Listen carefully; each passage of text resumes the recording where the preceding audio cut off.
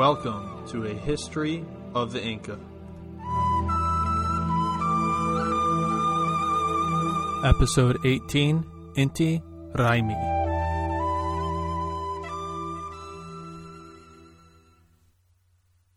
Hello everyone, and welcome once again to A History of the Inca. I am your host, Nick Mashinsky. I hope you're all doing well wherever you are, and of course, are staying safe. We are at 200 followers on our Twitter page, which is fantastic. Many of you may have a lot more than that, but it is blowing my personal account out of the water. So if you haven't already, please give the show a follow. I usually post pictures of my time in Peru, or ones that I find in the books that I'm researching, as well as the latest articles and discoveries in the Andes. Twitter and Facebook are actually some of the best ways to keep up to date with the show. I recently did a Zoom question and answer session with listener Cosmin, and I announced the meeting over social media. Cosmin and I had a good time discussing the Norte Chico culture, language in the Andes, new discoveries, and even when I planned on ending the show. And don't worry, that's not for a long time yet. But if that type of interaction interests you, please let me know. I'll likely do at least one more session before going on my summer hiatus. All I need for you to do is send me an email at incapodcast@gmail.com so I can send you an invite with the password to the discussion. And we're not quite done yet because we have a new patron, Travis Raker, our newest patron. Thank you very much for your pledge, Travis, as it really means a lot to me. But really, I shouldn't be the only one to thank you, because if my math is correct, the pledge amount from all of our patrons means that I'll be able to upgrade the website. This means that soon you'll all be able to go to ahistoryoftheinca.wordpress.com and listen to the latest episode right there. No more clicking a link to take you to another site. The audio will be supported in-house. Thank you once again, Travis, and to all our patrons for making that possible. Now then, today we have a shorter episode than normal, and you'll hear why in just a minute. However, to recap, last time I gave a very broad overview of Inca religion. We covered the main gods, revisited huacas, and discussed the importance of Inca mummies in both the religious and secular worlds. Though really in the Inca worldview, there was no distinction between the two. They were one. If you remember, I struggled with the idea of covering specific festivals or ceremonies on the podcast. I was concerned that some of you might not be interested or care for going into that amount of detail. Well, after thinking about it, I decided that it was important. As I've just said, in the Inca worldview, there was no distinction between the religious and secular worlds. They were as interwoven as the colorful textiles that they created. So how can we understand their history without understanding a bit more about their ceremonies? Ceremonies played a big role in the Andes. They weren't only for religious reasons. As you might recall, ceremonies and feasts were part of the rules of reciprocity in the Andes. Thus today, we are going to cover Inti Raymi, or Inti Raymi, as I've anglicized it before. Inti Raymi, or the celebration of the sun, was one of the most important celebrations for the Inca. The festivals and celebrations would take place at the start of the new moon in the month of June and last several days. This places Inti Raymi around June 21st, June 24th of our modern calendar, and thus took place around the winter solstice. Because remember, we're talking about the southern hemisphere. Enjoy.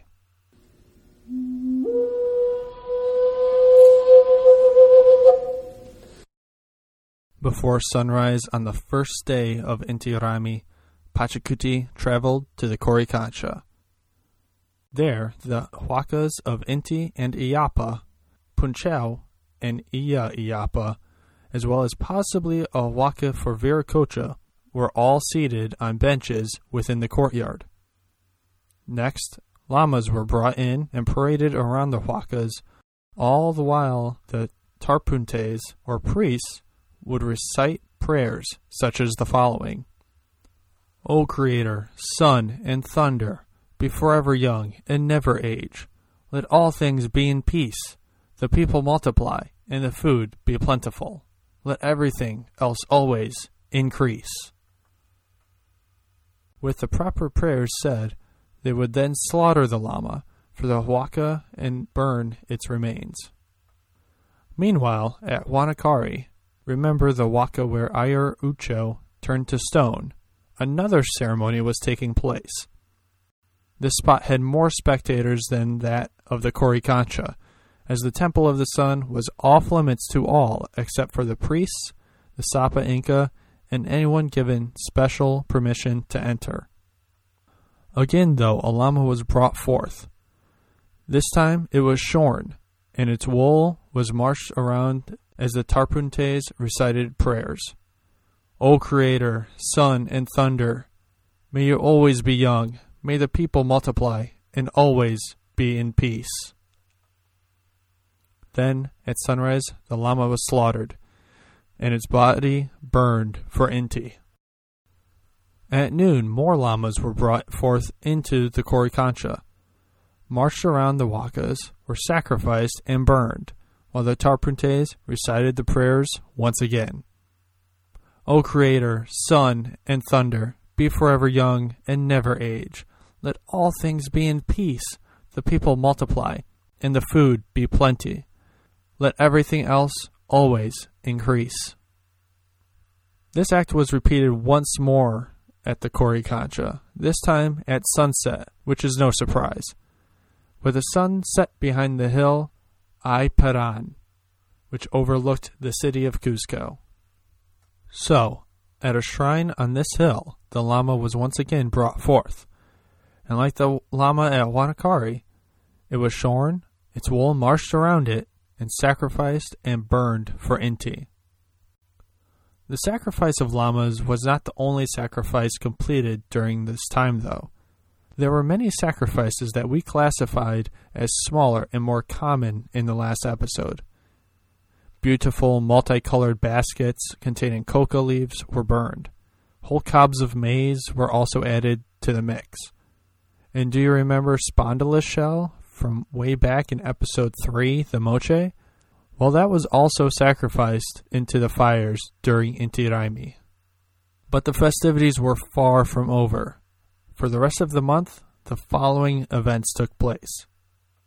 Beginning on a hill called Sakana, they sacrificed llamas and the smaller items to Inti. From there, they would march to Amoto Yankari, where the next day they would perform the same sacrifices. Next, it was to Kapak Iyaka for more sacrifices. Then to Quiros Wanakari. Then to Rotanka. Next, Koyopata. Then Yana Yana. And then Kuti after that. Finally, the party reached Il Canoto, nearly 90 miles away from Cuzco. A map on the website lists many of the sites visited during Inti Raymi.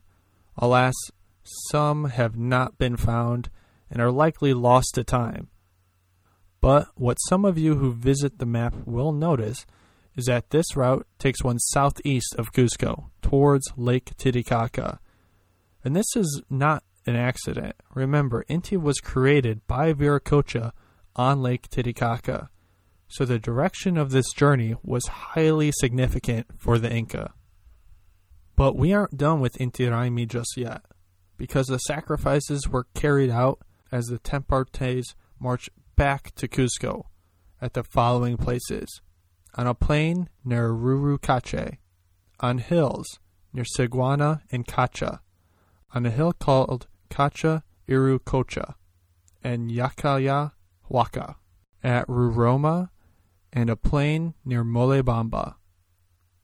They made yet more sacrifices at Urcos Viracocha, a plain called Antahuayla, at Pati and Acahuara.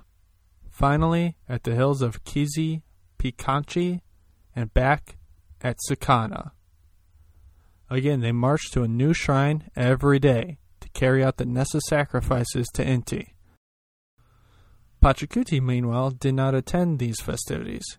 He instead went to Mantu Kaya, which was an important temple outside of Cuzco. Here, Pachacuti and other Inca lords sang songs and performed tarkis, or dances. They also got quite drunk.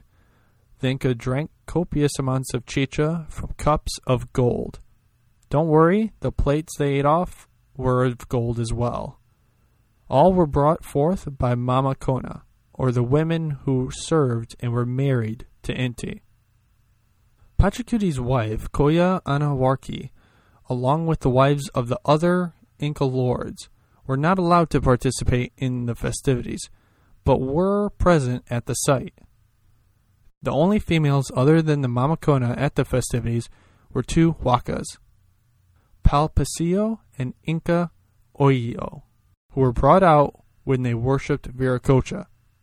The two huacas were decorated in gold ornamentation and wore vibrant and multicolored tunics. A royal banner was carried in front of Palpacio and Inca Oyo as they were marched around, as well as 4 llamas. But these llamas would not meet the same fate as the other llamas that were sacrificed during Inti Raymi, mainly because these llamas weren't alive. Instead, 2 were made of silver and 2 were made of gold. These llamas were called the Kori Napa and the Kolki Napa, meaning the gold sacred llama and the silver sacred llama. Each had small red tunics covering their backs and were meant to symbolize the golden llama that was carried out at Pakari Tambo by Manco Capac and his siblings. Pachacuti stayed at Mantu Kaya until the end of the month, drinking and feasting with his fellow Inca. Then he returned to Cuzco and entered the Huacapata, the main square. Bird feathers of every color under the sun were strewn on the ground before him as he walked around. Pachacuti stayed in the Huacapata, drinking with others the rest of the day until nightfall, when he turned in and Inti Raymi was thus over. I hope you all enjoyed this little glimpse into what took place during some of the most important Inca ceremonies. I think this gives you all a little appreciation for how elaborate some of these ceremonies were. We're talking many sacrifices, a lot of coordination, timing with the sunrise and sunset, and in some cases, by priests, long treks and journeys for those sacrifices. They were extremely organized, involved, and thought out. Everything had a purpose to it, and they weren't just 1 or 2 day affairs. Inti Raymi is still performed in Cuzco today, though it is quite different from what I just described. But if you have been in Cuzco and happen to witness Inti Raymi, please let me know. I would love to hear your experience and share any pictures that you may have taken on the website. This isn't the only ceremony I'd like to take a deeper dive into. There are a few others that are just as interesting and even more elaborate than this one, and I hope to cover those in the future.